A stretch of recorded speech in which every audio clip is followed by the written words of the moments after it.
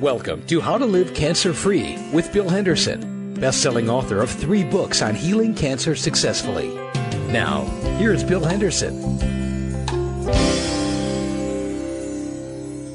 Hello, folks. Thanks for tuning in to How to Live Cancer-Free on webtalkradio.net. We're glad to have you, and we're going to have some wonderful information for you here on the show today.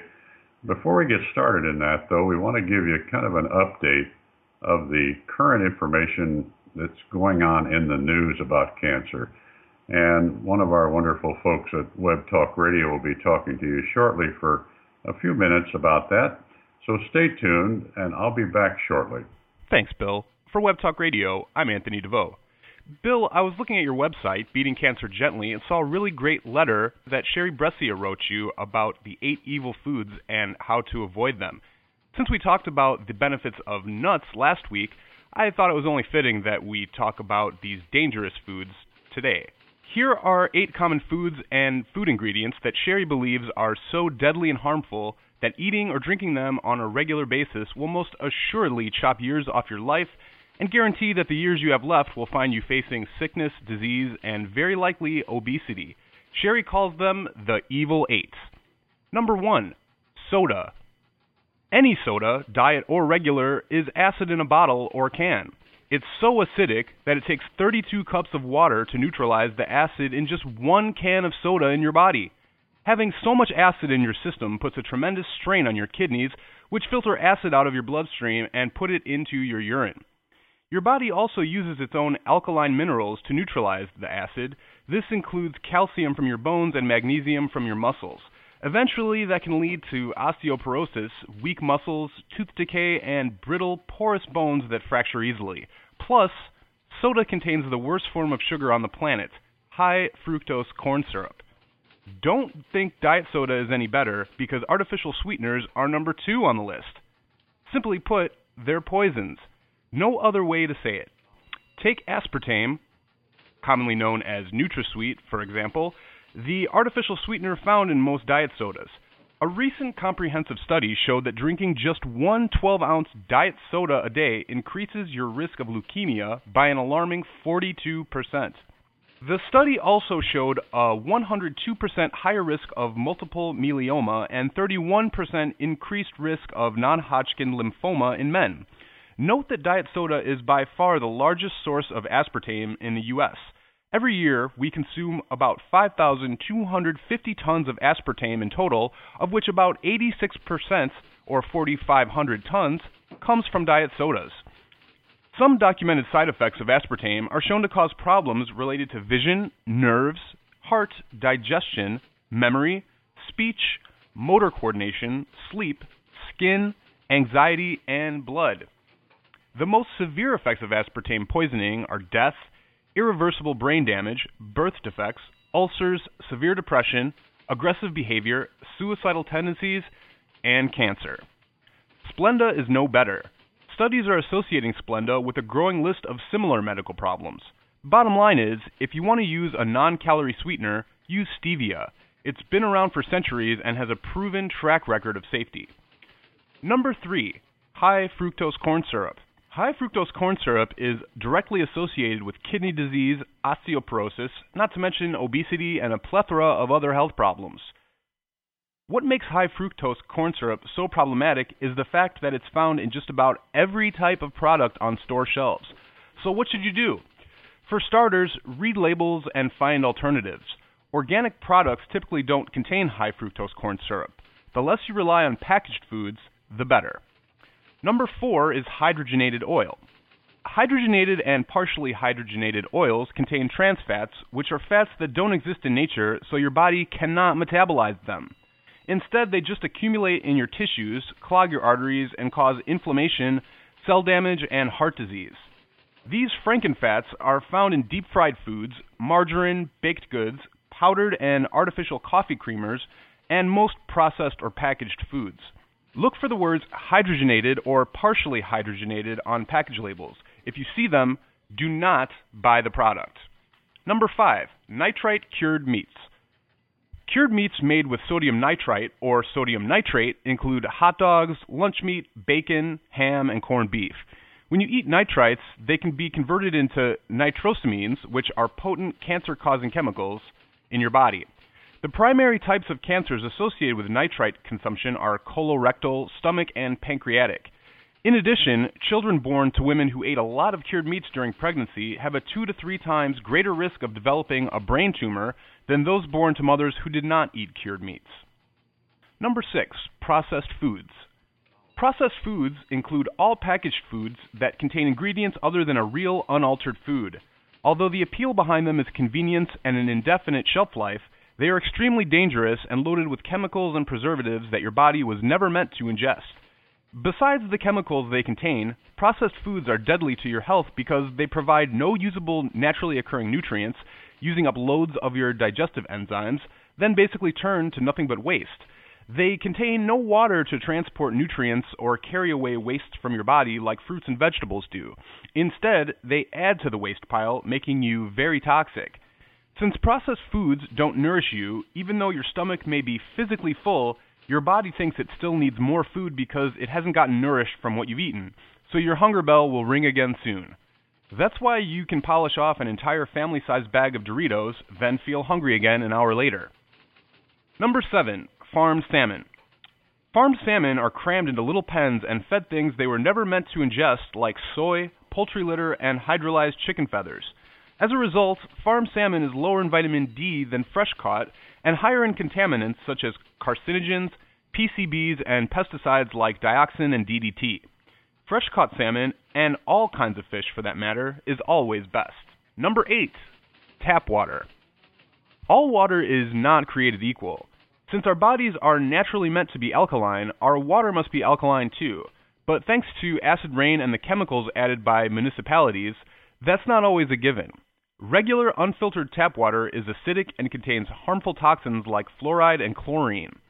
Avoid tap water, this includes water fountains, at all possible cost, no matter what you may read in the news or your local politician may tell you. Strive to drink bottled, purified, or even filtered water of some type. So there you have them, Sherry's Evil 8. Now, knowing about the Evil 8 is only half of the equation because it's even more important to avoid them at all costs and help to undo the harmful effects they may have already had on your health. Next week, we're going to tell you how to do that. That's a look at cancer in the news this week. For Web Talk Radio, I'm Anthony DeVoe. Now back to you, Bill. Well, hello, folks. It's Bill Henderson again with How to Live Cancer-Free, where we try each week to bring you on webtalkradio.net information that will help you heal your cancer if you have it or avoid it if you don't. And today we've got a wonderful show for you. This one's going to be a little longer than normal. I'll explain why. I'm trying to put in a particular package here that you can download and put on a CD some of the most valuable information about health that you will ever find for your family and your loved ones. And that is regarding the serious nature of dental toxins and how they relate to most degenerative conditions. And the best resources I could find for that were my interviews last year with Sandy Zeitman, one of the most dramatic healing stories I've ever heard about a woman sick literally for 50 years of her life who got her mouth cleaned up and got well, and the doctor that did it for her, Dr. Stuart Nunnally, the dentist from Marble Falls, Texas. These two interviews are coming up on this show, and it will be a little longer than normal. Don't worry about that. But put it on a CD if you can, and ask every member of your family to listen to this because they'll learn things that will save their lives, literally. I need to mention my 3 sponsors up front here before we get into the interviews, and that will be the rest of this show. I have 3 wonderful sponsors, Green Supreme Incorporated. Their website is greensupreme.net, and they have wonderful products. Barley Power is the one I recommend. You can call them at 1-800-358-0777 on Eastern Time.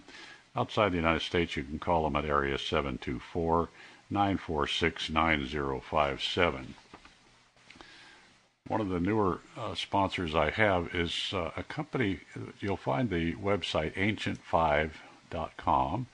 This is Phyllis Pipkin's company, which she just started literally last month, and is selling the transfer point beta glucan that I recommend, among other products.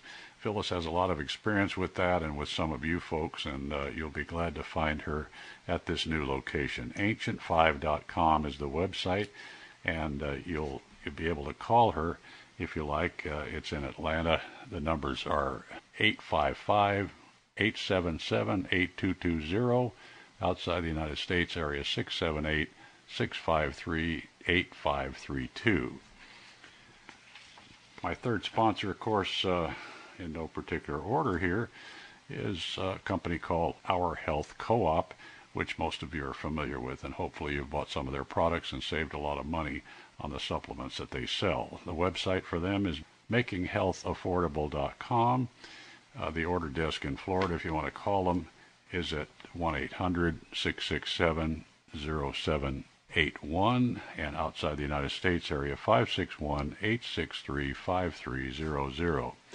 Well, stay tuned now, folks. You'll find this interview, this set of two interviews, really, on this one tape here that you can download and play anytime for your family or yourself. One of the most valuable resources I think you'll ever have for your health.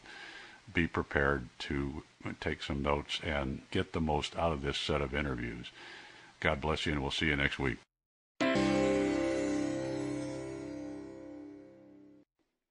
Hi, Bill. You are welcome, and you are my hero. Oh, well, thank you. Thank you very much. I don't feel much like a hero today, but maybe I'll work on that a little bit. I think by the time we're done, you will. Okay. Well, you've had quite an experience here. Tell us really how the physical problems that you had, the medical problems and so on, how they started. When did you first notice that you had physical problems? When I was 10 years old, Wow. I had chronic fatigue. And I was walking around tired all the time, but, I was a little kid. I didn't know this was not normal, and I didn't tell anybody. Oh, my. We're talking 50 years ago, literally? 50 years ago. Oh, my. Then as a teenager, I experienced constant strep throat and tonsillitis, and finally at age 21, I was in college, they removed my tonsils. Yeah. Then also in my 20s, my ears were pierced, and my earlobes always hurt and were inflamed. I'll be darned. And I didn't know that at the time. I was having reactions to metallic poisoning. I'll be darned. Did you have any reaction after the tonsils were taken out? I mean, did that help any? No. Oh boy. It didn't. In fact, in my 20s, I became sicker and sicker. And the back of my ears, the lymph glands, the lymph nodes that are there were very sore all the time. Huh. And I had a lot of environmental sensitivities. Yeah. The chronic fatigue got more severe. And they never really gave you any diagnosis except chronic fatigue syndrome, which is, of course, a catch-all. If you feel bad, that's a name they can put on it. And that wasn't even in my 20s that they were saying that. That was probably more like my 30s. Oh, boy. And I began going to allopathic and holistic doctors. I studied health. I studied nutrition. Yeah. Some things would help for a while, but never for long term. Yeah. And then as the years went by, I developed more symptoms, and I had excruciating pain in my head and eyes all the time. Oh, my. I was dizzy. I had severe memory problems. And then the last 3 years, I couldn't do much close work, such as reading a book or be on the computer. Oh, really? And this is from about 2004 or 5 on, right? Right. Oh, boy. And then it really started going downhill even more. In 2006, I experienced a seizure and a stroke. Oh, boy. I went to the hospital. The only reason I'm glad I went to the hospital is because they could name something. And, that's when I found out at the hospital that I had a seizure and a stroke. And then when I had the CAT scans and the MRIs, they found a second old stroke on the other side of my brain. Really? One that you'd had before this time, then? Right, and when my brain got better, I figured out it was in the early 90s when I was under a lot of stress, and I really was losing my memory. I would go somewhere and park my car, and I couldn't remember where my car was parked. And Oh, my. the grocery store with the cart, you know, if I put the shopping cart down somewhere, I couldn't find it. Oh, boy. Right. So, you know, that is when the other stroke happened. My goodness. Well, obviously, strokes are pretty serious. What did they do to treat the stroke in the hospital? Nothing. Really? Nothing. And the stroke I had was not the usual blocked artery. It was a hemorrhagic, a bleeding stroke. Oh, I see. Okay.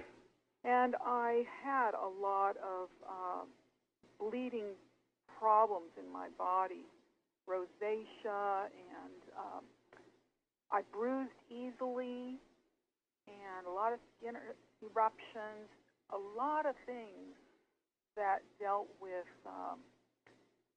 broken blood vessels. Yeah. A lot of things. Wow. You know, one thing leads to another, and then the last series of scary symptoms was in June 2009. Right. My legs and knees became very weak, and I would fall down for no reason. Oh, my. And this is just about 9 months ago then, huh? Exactly. Wow. And I couldn't hike or ballroom dance anymore. Going up and down stairs, I had to hold on to the rails because I was so scared of falling down. Yeah, and you had been pretty active physically. You say you like to dance and hike and so on. Right. In spite of all your health problems, you still were pretty active up to that time then, right? Yes. I always, people did not know that I was sick because I always looked good. I always acted happy and joyful and, you know, did things. But in June, when my legs and knees started becoming weak and I was falling down, and then my hands also, I'd pick up something or have something in my hands and I'd drop it. Wow. Yeah, so that was really scary. And fortunately, at that time, I had started learning about this dental toxicity. Yeah, how did you first learn about that? Well, the first way I learned about it was through your health show. Oh, okay. And Well, that's why I'm so grateful to you for guiding me to health. You were the first person who shocked me with the information about the dangers of root canals. Oh, my. Okay, and you had some of those? I had 3 root canals, and I already knew I had a lot of mercury in my mouth. Yeah. Because, you know, I can see the gray and black. Now, I knew that mercury wasn't good. However, I wasn't aware of how extremely toxic it was. Yeah, well, the dentists are all in denial about this. They don't tell you, you know, what you need to know to save your health. No one but does. When, no one. When were the fillings, root canals and otherwise, when were those done? Were they early in your life? Early in my life. I know the root canals were done when I was 13. It was a wonderful dentist. Oh. And when I had my revision done, the dentist said that he did a very good job. Yeah, as you know, as good as you can do on a root canal filling, I guess. Right. So the other thing that I learned through my studying of this dental toxicity, which I was really upset when I learned, I knew somewhere in my 30s, I knew that mercury wasn't so good, so I started asking for composites. Yeah. But what I didn't know that I'm still upset about this, is that they put various metals in with the composite crown. Yeah, that's very true. They do.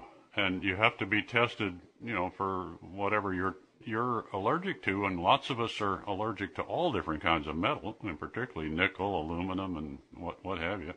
Right. So what was in the composites that was causing you a problem? Well, I know aluminum and nickel and probably other things too. Yeah. Probably. But, yeah. And those, you know, all the infections too.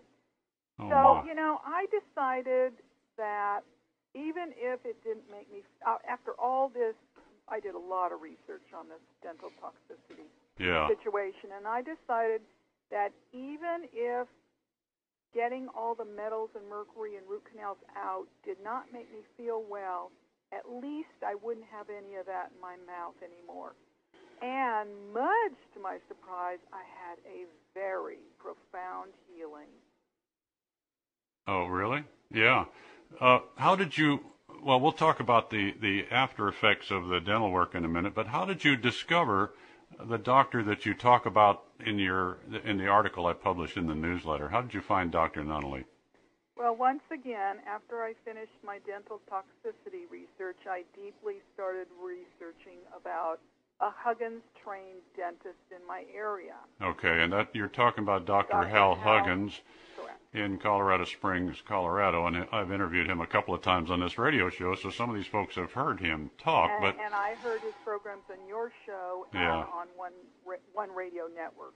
Oh, yeah, okay. Both of your shows, and I really learned a lot from him. I would emphasize people to get his books, to get his pamphlets, to get his introductory material, because it all is filled with incredibly informative, helpful information. Yeah, and the way to get that is in that February newsletter article, by the way. Sandy included his website in there, and you can go there and get the information she got that helped her nail the cause of her problem here. But Dr. Huggins has trained quite a few dentists around the country. I know he told me something like 75 or 80 of them that he's trained to properly do what you had done, and I guess you found one of those, huh? I could not find one in my area who strictly followed the Huggins protocol, as well as offering excellent customer service. I see. And it's very important when somebody is very sick like me, with a compromised immune system, to have this procedure done safely. Yeah, I agree. You know, the Huggins protocol is very safe. They do a lot of things that make it safe. Uh-huh. And this is trying, among other things, to keep the mercury vapor out of your system, and making you sicker if they're not really careful with that, I guess. Right. And when they remove a mercury filling, folks, and believe me, all these silver fillings you have in your mouth have about 50% mercury in them. And when that's removed, if they don't do it properly, what Dr. Huggins told me is that 63% of people get worse that have mercury fillings removed. So be careful. I mean, this is something you have to be very selective about who you go to. And I've met many people who did go to any dentist to have it done who were very sick like me and did get a lot sicker. Yeah, I'll bet. So how did you found Dr. Nunnally then through Dr. Huggins' website, is that right? When I received information from Dr. Huggins, this big introductory packet, I saw Dr. Nunnally's name on it. Yeah. But at that time, I wasn't planning to go to Texas. I was still researching dentists here. Then I heard a program on oneradionetwork.com where Dr. Nunnally did a lecture. Okay. And from that moment, I knew I was going to Texas, and I called the office, and they answered all my questions patiently. Now, I had asked a million questions when I was researching dentists in this area.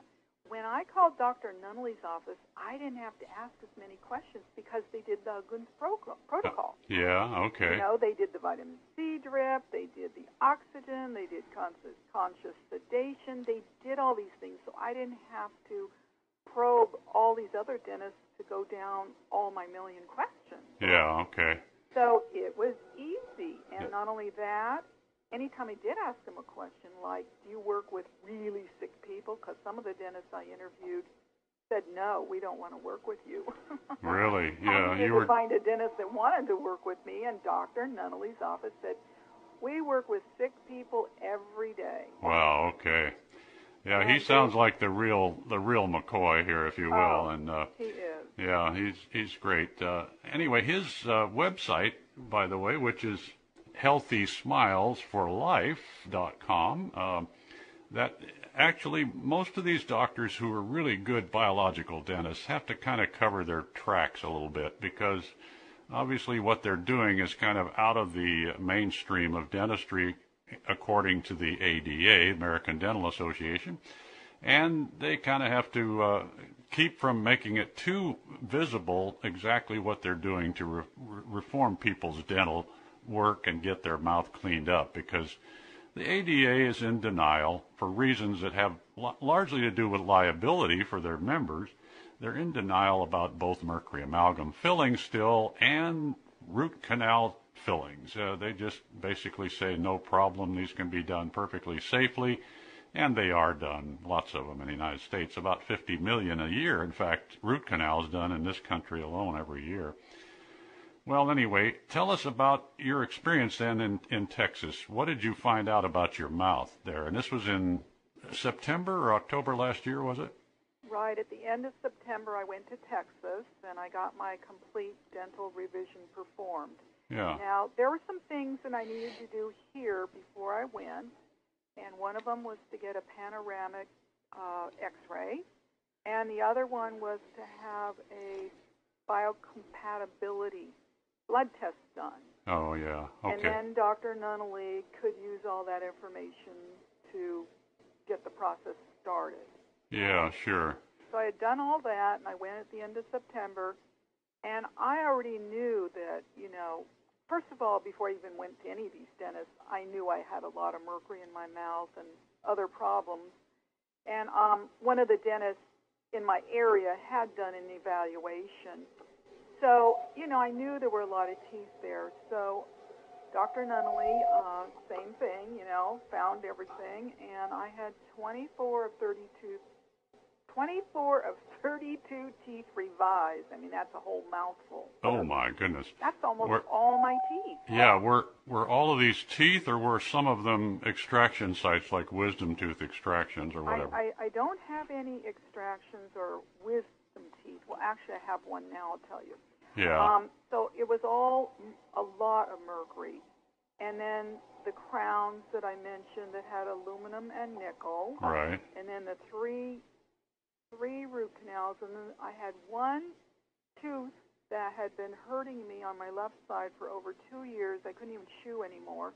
No dentist could find anything wrong. Yeah. And Dr. Nunnally figured it out that it was an abscess tooth. My goodness. So he pulled it out, and, that's another permanent bridge. Yeah, how about that? Well, how many teeth were you left with after all this? Well, what's 32 minus 24? Really? They had to pull out all 24 of them, is that right? Oh, no. They only pulled out the root canals and the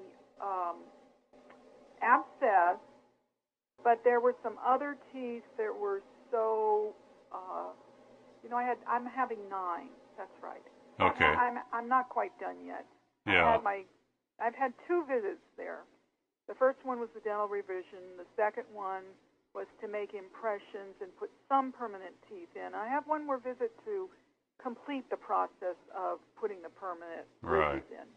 So I believe that I have 9 bridges, but some of them probably are 2 or 3 teeth together. Yeah, so we're talking maybe a partial plate or whatever they call it for that one. They call it permanent bridges. Okay, yeah. They call it permanent bridges. Yeah.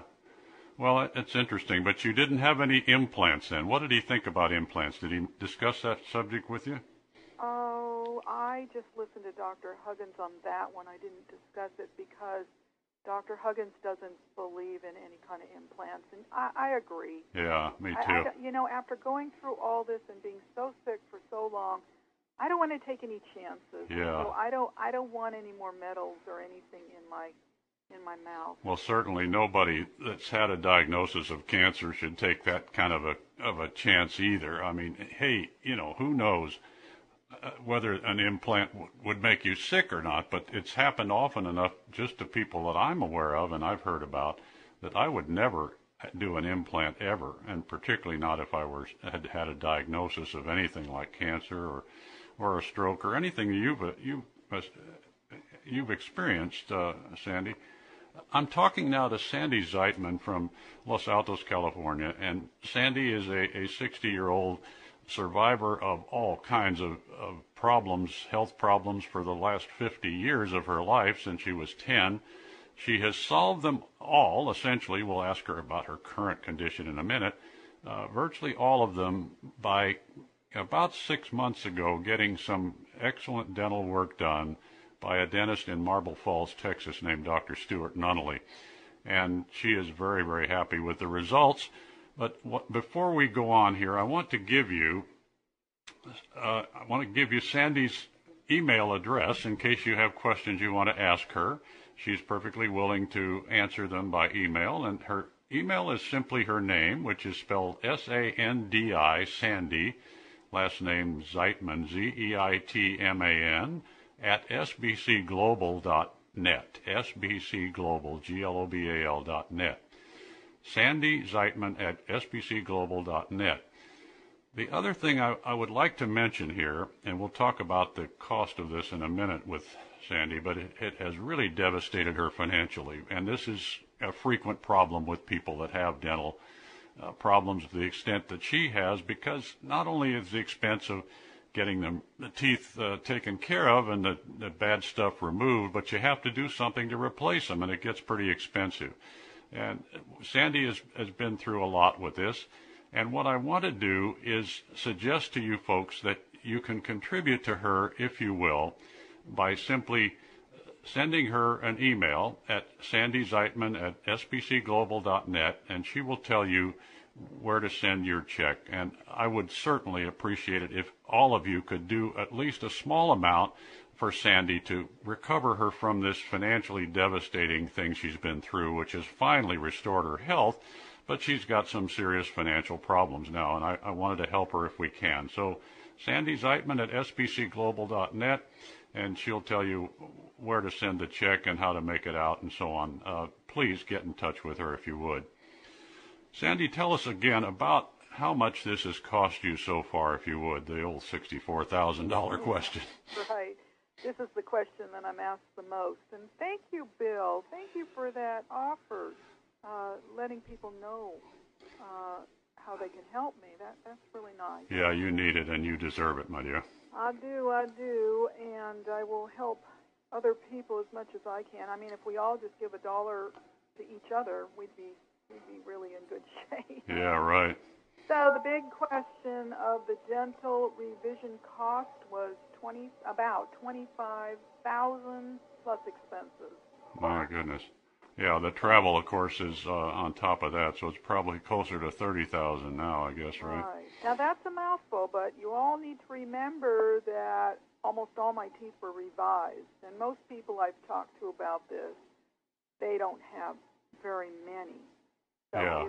It's going to cost them considerably less. 24 out of 32 is a majority. What has happened to your health since October, since you started getting this done? Has it improved? My health has improved dramatically. First of all, there were 4 amazing things that occurred after the dental revision. And I had no pain, and I had no side effects from the drugs. Third, I was in awe all night, admiring my mercury and metal-free teeth and watching the blood clot from that abscess-pulled tooth heal within a few hours. My goodness. It was just amazing to watch that. And then fourthly, many of my weird symptoms of 50 years subsided or lessened, and I came home and I could walk and dance again. Hey, all right. Isn't that amazing? Yeah, terrific. Has it continued to improve over the last few months? I mean, you had most of this work done early October, I guess, by the time you got back, but has it improved steadily since then? It has improved steadily. My memory's better. I don't have head pain. Here was a big one when I got back. Big improvement in my eyes. I was able to read 3 books when I returned home. Oh, wow. And I'm rebuilding my immune system. It can take 2 to 3 years to really rebuild it. Yeah, I know. And, you know, some of the effects, of course, are more or less immediate. When you get rid of these toxic factories that are coming out of your mouth, particularly root canals, but also all kinds of mercury amalgams and other dental problems, you get better somewhat, almost immediately, but I found with most of the people I work with that the toxins are still in their organs, in their body, from what has come out of their mouth over these many, many years, and it takes a while for that to work out of your body. Have you done any cleansing in particular beyond, the normal change of your diet and so on? Well, first I want to say that no matter how much we detox or get our metals out, our infections out, we are always going to continually receive in our body these metals and mercury and poisons from the air, the water, and food. Oh, yeah. So the key is to get it out faster than it comes in. Sure. Now, the question about detoxing. I had this whole list of all these things I was going to do when I came home for detoxification. Right. But then my body was doing such a good job of naturally eliminating the toxins on its own, I didn't need to do anything extra. Wow, and Dr. Huggins really says not to. Uh-huh. And he says because your body, you will know that this was your problem and you're healing if you naturally eliminate the toxins on your own. Yeah. And he recommends some vitamin C flushes and some detox baths, but I couldn't do them right away because I was just so sick. But when I started feeling better, I was able to do them, and they really helped too. So basically, I had intense detoxification for 6 weeks. Yeah. Now, the amazing thing there was I still wasn't in bed the whole time. I wasn't depressed all the time. I was joyful and happy. That's another thing, a benefit of getting the metals out. I felt happier. I felt great. this Yeah. feeling of well-being. Yeah, it really that elevates I you. hadn't felt before, and this more natural enthusiasm, Yeah. rather than always walking around acting as if I felt good. I was feeling good. Yeah, that's wonderful. Thanks. Most people don't realize the extent to which your dental problems affect your body all over the place. Of course, a lot of your symptoms, like the tonsils and the fuzzy memory and so on, were in your upper part of your body, but it affects you all over, I guess, doesn't it? Everywhere. Yeah. Everywhere. And I had, like I said, I had hundreds of symptoms, and many of them were so weird I wouldn't even be able to explain them. Yeah, incredible. I've talked to dentists, and they say, well, if somebody has a pain anywhere, I try to associate it with the tooth that is associated with that particular meridian, where the pain is in their back or their foot or whatever. And I deaden the tooth that is supposedly connected to, and sure enough, the pain instantly goes away. So obviously our teeth and the nerves connected to them are more sensitive than any other part of our body, and it can affect us anywhere. And wow, you are on the road to recovery, my dear, and I'm delighted to hear about your great recovery, and I want people to be aware of who you are and what you need them to help you with. So again, folks, the email address for Sandy is her name, Sandy, S-A-N-D-I, Zeitman, Z-E-I-T-M-A-N, @sbcglobal.net. And she'll be delighted to hear from you, either with questions, or if you can afford a small donation to her or a large donation, she would be very, very happy to receive that. And believe me, you'd be helping somebody out who is very interested in helping other people. Sandy sent me her story about 5 or 6 weeks ago, and I published it in the newsletter. And I've heard from several people about you, Sandy, and they say how marvelous it is that you're sharing this information. Before we have to sign off here, is there any message you'd like to give folks that you want them to take home with them? Well, first of all, everyone is welcome to email me with any questions they have, because this is one of the gifts that I'm giving back, is to help other people. And I want to extend my appreciation to the 4 people whom I'm most grateful for all this information and support. And the first one is you, Bill Henderson. Oh, Patrick Temponi at OneRadioNetwork.com, and Dr. Huggins, and of course Dr. Nunnally. And thank you all a million zillion. What I would highly encourage everyone does is research, ask a million questions.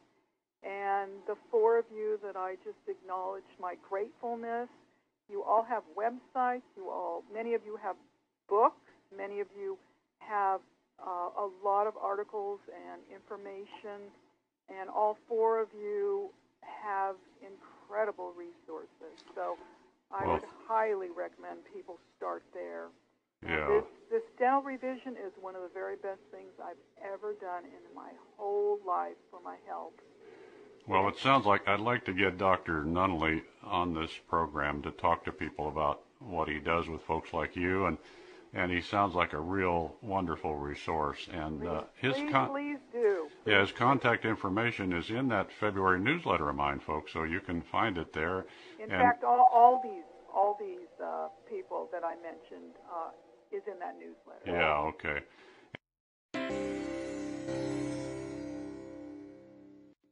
Well, hello, folks. I'm back, and I have a very interesting guest for you today. I mentioned last week when I was interviewing Sandy Zeitman that I was trying to get Dr. Stuart Nunnally on this show because I felt he had such a wonderful message to pass to you. And I'm fortunate enough to have him with me today. And I know you're going to enjoy hearing from him as much as I have enjoyed talking to him for the last few minutes. We are kindred souls, I think, in that we believe the same way about people's health and how it's connected to their teeth and the other things going on in their mouth, and how important it is to be concerned with this. And Dr. Nunnally has been through some physical problems himself that were related to the mercury in his mouth, and we'll talk about that. So this is a gentleman who is immensely qualified to do what anyone needs to do to clean up their jaw, as I call it. And this is connected to so many degenerative conditions. Chronic degenerative conditions generally start in the person's mouth or in the dentist chair, if you want to put it that way. At least that's been my experience, and I think Dr. Nunnally shares it with me. Dr. Nunnally was born and raised in the town that he practices in now. It's Marble Falls, Texas, and I know about Marble Falls because I lived in San Antonio for 30-some years, and it's in between Austin and San Antonio in South Texas, and it's a beautiful place. I really love Marble Falls, and he does too. He's lived there most of his life.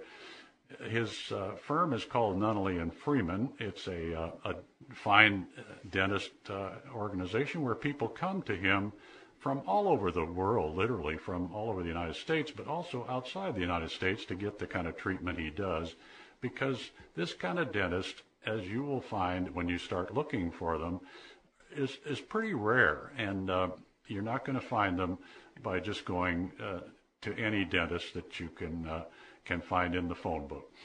And we'll talk about how to get in touch with him and give you all the contact information and so on. Dr. Nunnally got his dental degree from the University of Texas Health Science Center in San Antonio in 1980 and has practiced dentistry now for 30 years and is very, very experienced in all kinds of dentistry. He is, of course, a member of the among other things, the International Academy of Oral Medicine and Toxicology, and he's been trained in anesthesiology as well as all kinds of dental work, and we'll talk about the type of things he does. Thank you very much, Dr. Nunnally, for joining us today and sharing your experience with us. We're delighted to have you. Oh, it's a joy to be with you, Bill. Yeah, I think the audience here, most of them are either cancer patients or recovered cancer patients, or they're people that have loved ones involved with cancer. And you have dealt with at least two of the people that I've been coaching here in the last few months and cleaned up their mouths and helped them to recover from their cancer. Tell us a little bit about your experience about the relationship of people's jaws to their health. Well, most people don't associate toxicities in their jaw with their health. In fact, to tell you the truth, most of us as dentists are not trained to associate what goes on in the teeth and jaws with our systemic health. And yet we know, more and more today that those are inseparable.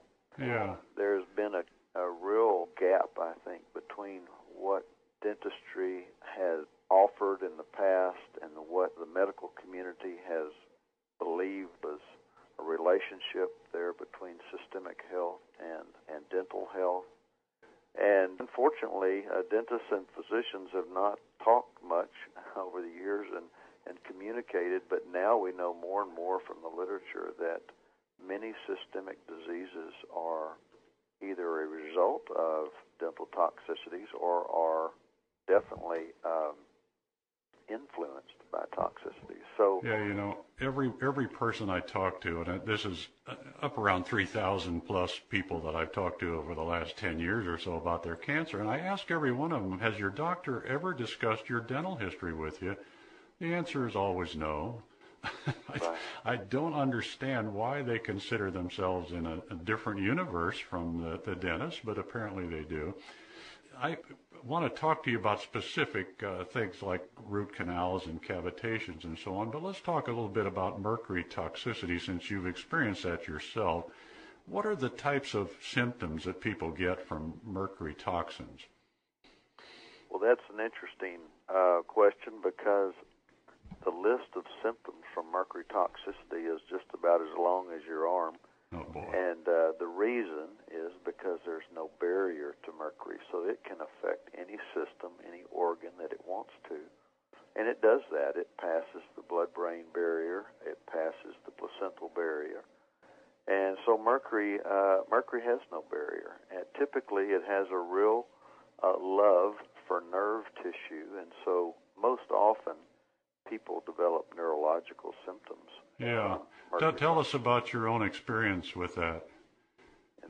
This is back in 2002 or so, I guess, was it not? Exactly. Well, I began to have, I went out for a jog. I'd been Bill, I think I felt like I was the most fit man on the planet at that time. Yeah, I was an active triathlete, one lean, but I went out for a jog. Both of my calves cramped up very uncharacteristically, and then things just began to go downhill for me neuromuscularly, to the point of finally, after months of testing, my neurologist referred me to the Lou Gehrig Center in Houston.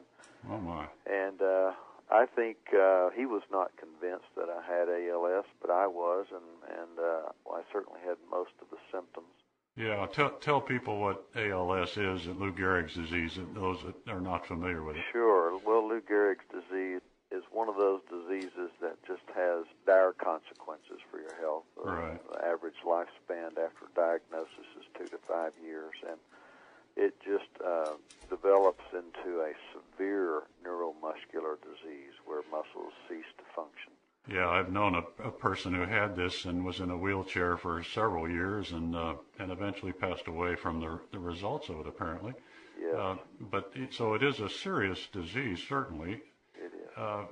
What did you do about it, finally? Well, even though I had not had the diagnosis, but when you get the referral I was referred to the ALS Center in Houston, when you get that kind of referral, even though I had a deep faith and I think I was prepared to accept the consequences, I still certainly had a strong desire to live and try to whip this. So a friend of mine said, "Say, have you ever thought about contacting Hal Huggins?"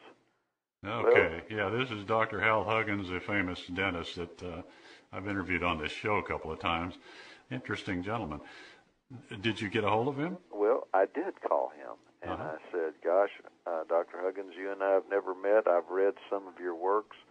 I'm a Texas dentist. Looks like I have ALS. I would love to see you." Yeah. I said, "Well, I'll be in Montreal in 3 days. Can you get here?" And he said, "By the way," he said, "have you ever had wisdom teeth removed?" And I said, "Yes, 30 years ago." Yeah. He said, "Well, if you have cavitations, you'll never get well." Wow. And I said, to tell you the truth, I hardly knew what the term cavitation meant. Right. I had heard that term, Bill, a few years earlier. I was at a brain longevity conference in Tucson. My mother died at a very early age of Alzheimer's, so I've always tried to do everything I could to stem cognitive disorders. Yeah. I was sitting next to a brilliant lady physician, and she said, she found out I was a dentist. She said, "Do you do cavitations?" And I said, "Sure, all day." She said, "You do?" And I said, "Certainly." Well, I thought she meant cavities.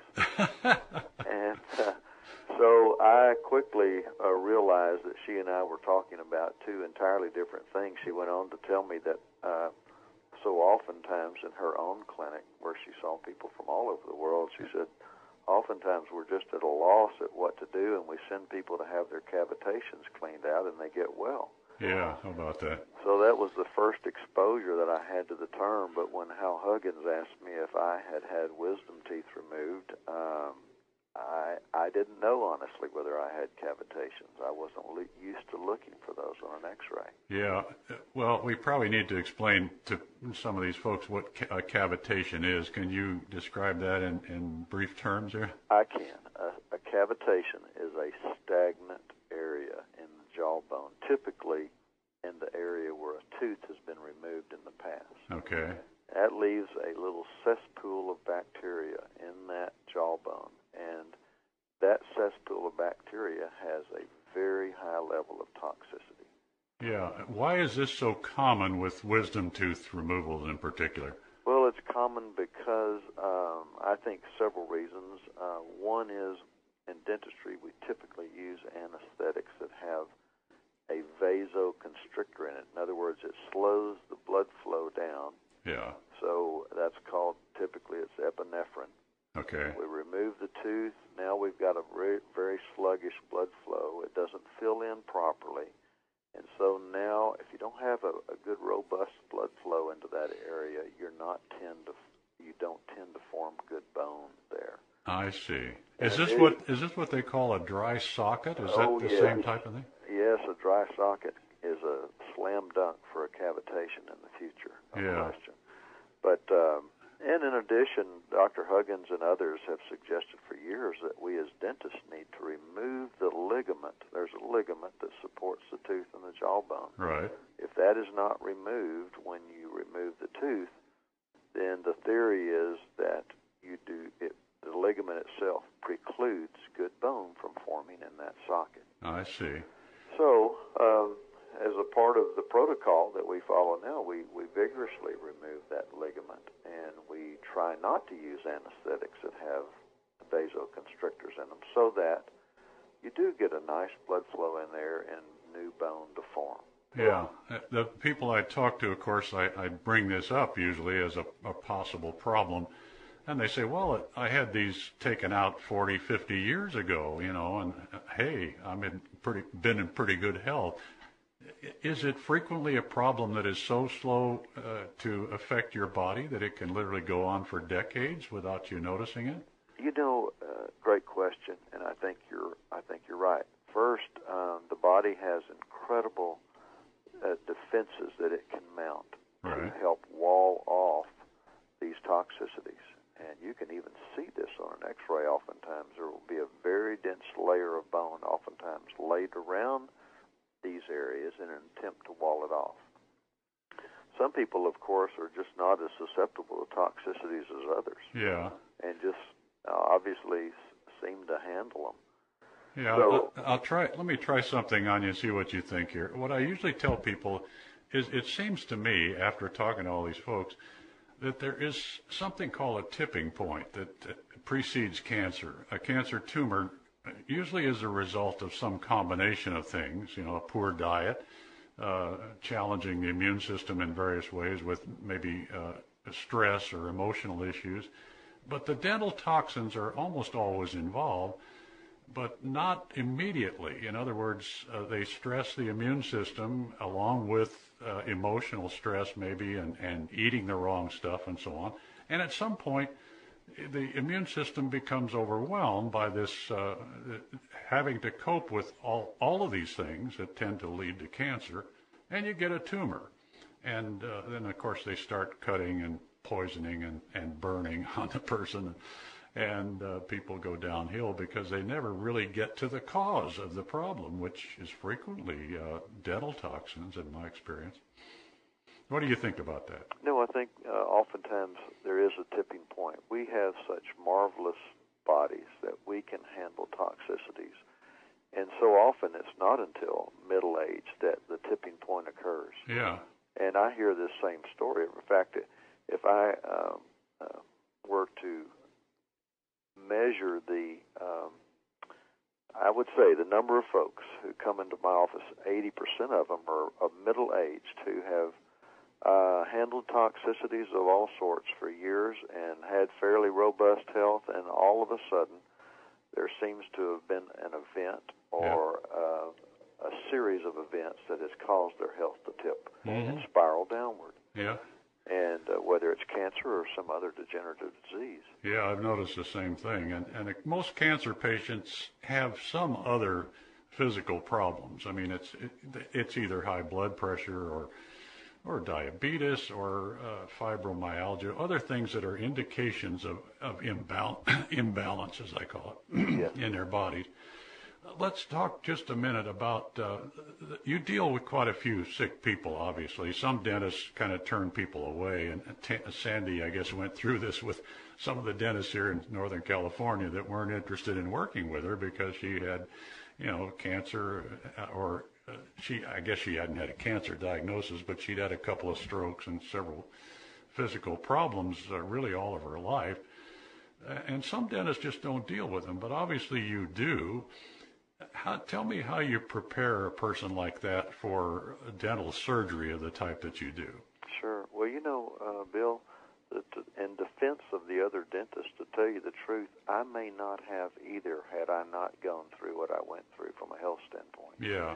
That tends to change your perspective and your paradigm, and I would say that I would not have had the empathy for people who are ill unless I had gone through what I went through myself. So I can understand their reluctance and their, fear of taking on someone who has some real health challenges. But now, of course, almost all of the patients that I see have some degenerative disease. Yeah, sure. And they have been referred to us by their physician or biochemist or naturopath because they know that that's what we deal with. Yeah, but in order to prepare them, for example, a cavitation that we talked about involves some surgery of the jaw to correct it, does it not? It does. Do you have to prepare these people for that in particular ways with some kind of preparation? Actually, you do not. We love to see patients who are being treated by their healthcare provider and are stable and who are in at least what they think is the best health they can get in before they have their dental toxicities removed. But many times patients don't have someone who's really quarterbacking that into their systemic health. Yeah. And they come and we see them. We're, of course, very careful because we are sedating these patients, most of them. And so we do a very extensive health questionnaire, and we'll visit with any healthcare provider who they are seeing. But oftentimes we see these folks when they're very, very sick. The interesting thing about it is when you put those folks into a caring environment and you have them monitored as if they were in a hospital room situation with the monitors that we use, then you can perform treatment, even fairly extensive surgery on the jaws, and expect the patient to recover and do very well. So that's great. Yeah. Yes, sir. Well, we'll talk about the logistics of someone visiting your clinic here in a minute, but you mentioned the term sedation. And for those of us who haven't experienced this recently, describe what conscious sedation means. Conscious sedation means that it's delivered through the vein, so it's intravenous, and the patient is monitored with a EKG and pulse oximeter, just as though they were in a hospital setting. Okay. And drugs, very, very safe drugs, the safest of all anesthetic drugs, are delivered intravenously, along with, we like to use high-dose vitamin C at the same time. I see. And what makes this a conscious sedation visit rather than a general anesthetic visit is that the patient still has all of his or her own protective reflexes. They can swallow on their own. They breathe on their own. Okay. They are not intubated. But the drugs that we use, which are Versed and fentanyl, have an amazing measure of safety associated with them. Okay, and it basically takes care of all the pain involved, and a lot of the trauma, I guess, that's normally associated with this type of dental work. Well, that's the beauty of it. When you reduce the anxiety associated with dentistry, especially, see, the dentistry that we do, Bill, for most people is we typically remove all dental toxicities in one visit. Now, that can be a 6 or 8 hour visit. And so when you have a patient sedated and a 6 or 8 hour visit seems like 30 minutes. Yeah.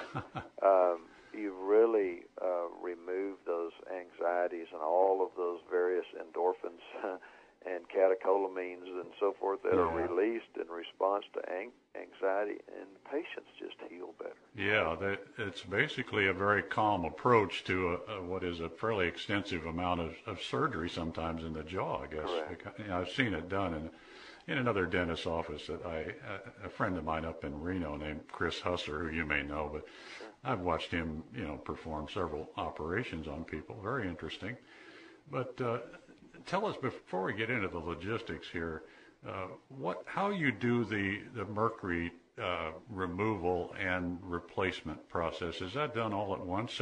Most people have several mercury fillings, I guess. Yes. We prefer to do it all at once, and we, of course, use a very strict protocol for doing this, and it would begin with placing, of course, a rubber dam on every tooth that has any mercury within it.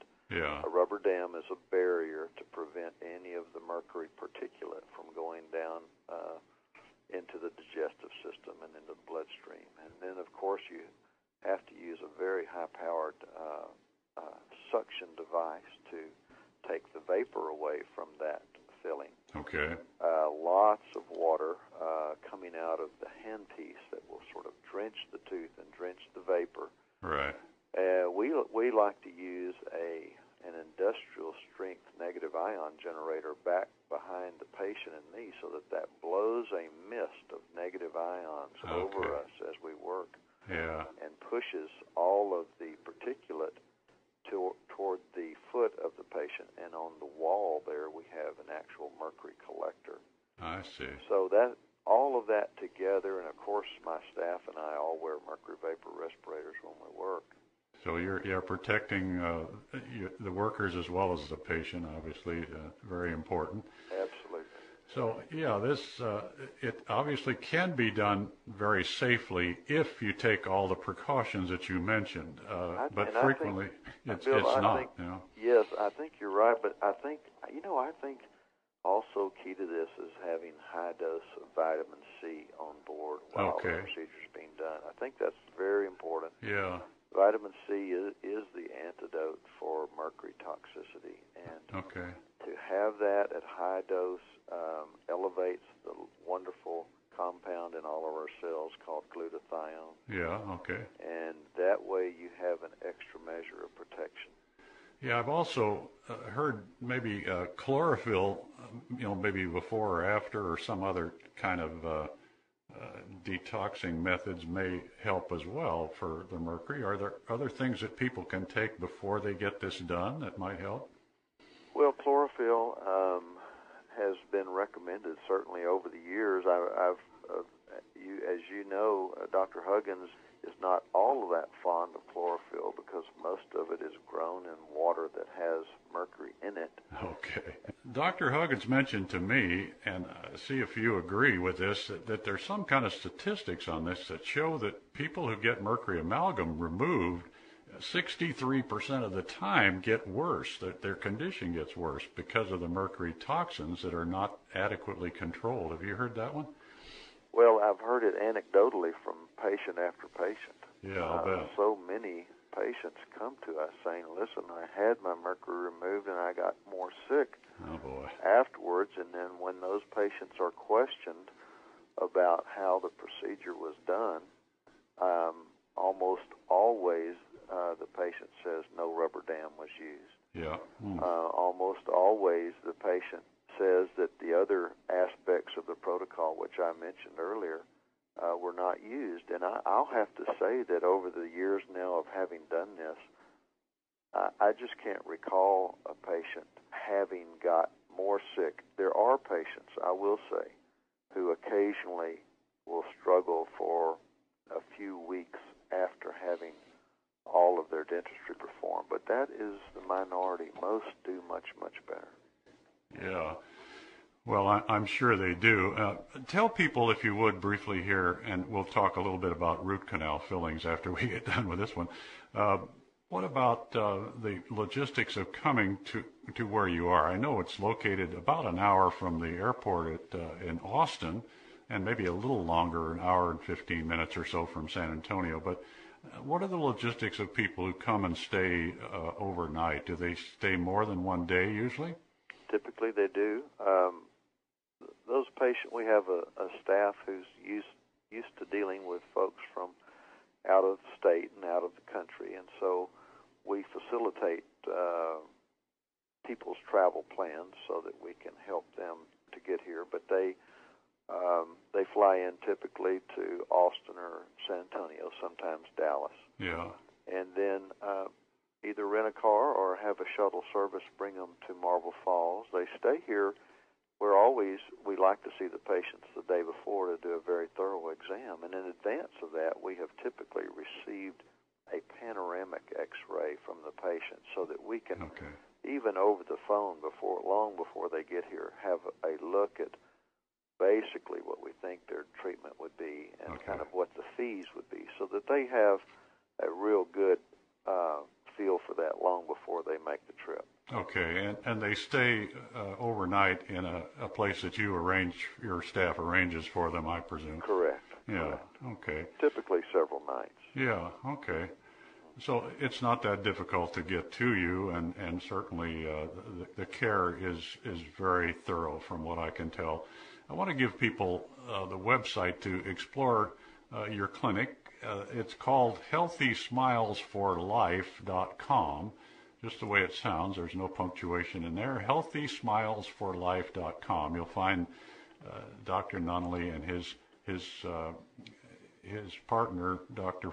Freeman, and you'll see pictures of them there, and you can read about them and so on. And there is a phone number to contact the office at the website, healthysmilesforlife.com.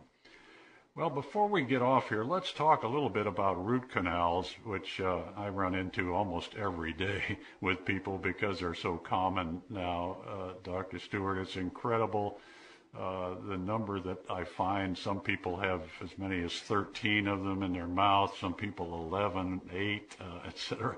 Root canals. There's so many of them done in this country. The number is somewhere around 50 million a year, I understand, root canals done. Correct. Do you find most of the people that come, do you have root canal filled teeth? I do, and I was one of those who did root canals. I did hundreds of root canals. I think I averaged around 150 a year for 20 years, and now, honestly, I would not do one in my office.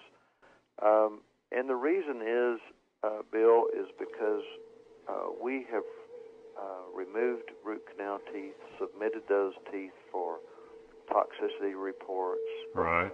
And the overwhelming majority of those teeth are highly toxic.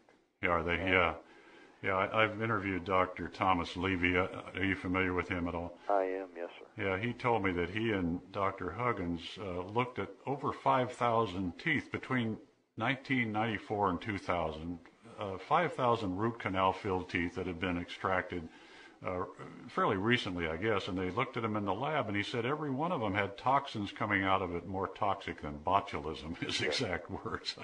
I don't know how they tell how toxic it is, but obviously they're all infected. I guess it's the nature of root canals, is it not? It is the nature of root canals. It's impossible to clean out every little canal within a tooth that has bacteria in it. And so now you have a dead tooth with no blood supply to it. Right. And now the blood supply is not able to bring the wonderful white blood cells and the other parts of our immune system to a dead entity to try to keep those bacteria in check. Yeah. Now they are able to produce the toxins that they do, and those have an incredible it's so interesting the way we are all made. And, as you know, some people can smoke for many years and not develop carcinoma of the lung. Oh, boy. Yeah. Some people develop it just from secondhand smoke. And I believe it's true also with the dental toxicity. Some people handle them well, some people don't. Yeah, absolutely. And toxicities tend to compound one another. Yeah, sure. So it's an interesting thing. I just, in my own mouth and in the patients that we see, I don't want to contribute more to their toxic load. Absolutely. Well, you are a truly holistic dentist, and I don't know what term covers adequately the type of thing you do. I know Dr. Huggins doesn't particularly like the term biological dentist because many dentists use that term, but really the dentist you're looking for, folks, is the one like Dr. Nunnally, who is more concerned with your health than your smile. I guess that's the easiest way I know of to put it. But tell me, because people do get concerned about cosmetics, obviously, and when we talk about root canal removal, which is really only the only way to fix a root canal filled tooth, I guess, they always want to know, well, what am I going to put in my mouth to replace it? Can you describe the type of things you do for people that make them look pretty good again? Yes, I can. You're exactly right. No one likes to be toothless. And so we want to restore that area with something that's biocompatible. Yeah. And the way to determine that is to take a little bit of blood from a patient and submit that to a laboratory and let them test it for which materials are compatible. I see. And we can then select materials that are compatible with the patient's immune system to restore the area.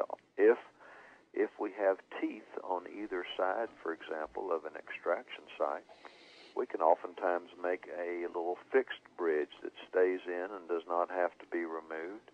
If we don't, we may have to use something that's removable, but still, most times those things are very, very aesthetic. Yeah, sure. And hopefully, they don't function like one's normal teeth, but they do function well, and most people get by with them very, very well. Yeah. What do you think about implants? Do you do those sometimes? The patient base that I see has such compromised health that we typically do not recommend implants. Okay. We believe that when you, and there is evidence in the literature, when you embed something into the jawbone, even if it's titanium, and it still does not have your DNA on it.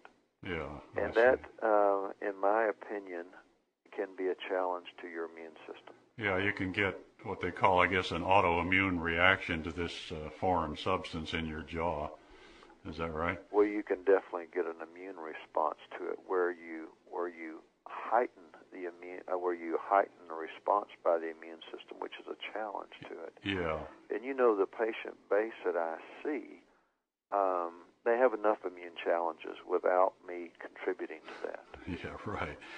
Sounds terrific. Well, folks, I am talking to Dr. Stuart Nunnally from Marble Falls, Texas, one of the finest biological dentists, I guess we'll use that term for want of anything better, that I know of. Dr. Nunnally has had 30 years experience with dental work, and the last 10 or 11 years or so, he has been healing lots and lots of people by cleaning up their jaw. You can find out more about him at the website. It is healthysmilesforlife.com, just the way it sounds, healthysmilesforlife.com, and you'll find a phone number there to call his office and inquire about what it would cost you and what the options are for doing dental work. This is one of the best resources I think you could find anywhere. And believe me, dentists like him are rare indeed, and I have a list of about 40 of them in the United States, around the country, that people have told me about. But Dr. Nunnally is really at the top of that list because several people that I've worked with have told me how wonderful he is. And I really I think on one of our trips to San Antonio, I'm going to go see him because he's obviously a very fine resource for all of you. So take a look at the website, folks, healthysmilesforlife.com. Thank you so much, Dr. Nunley. It's just been wonderful talking to you, and I think people have gotten a lot of useful information out of this one. Bill, thank you. Thank you so much for all you do to get the word out about what we can be doing to actually improve our health without having to go through, well, all of those things that we're accustomed to in the world of Western medicine. I think the public is looking for alternatives that aren't so invasive. Yeah. And so I appreciate very much what you're doing. Well, thank you so much, and we'll talk to you again soon. And in the meantime, folks, be sure you take a look at this website, healthysmilesforlife.com. You'll be very glad that you found Dr. Stuart Nunley. Thank you so much, Doc. We'll talk to you again soon. Thank you. Bye-bye now. Bye-bye.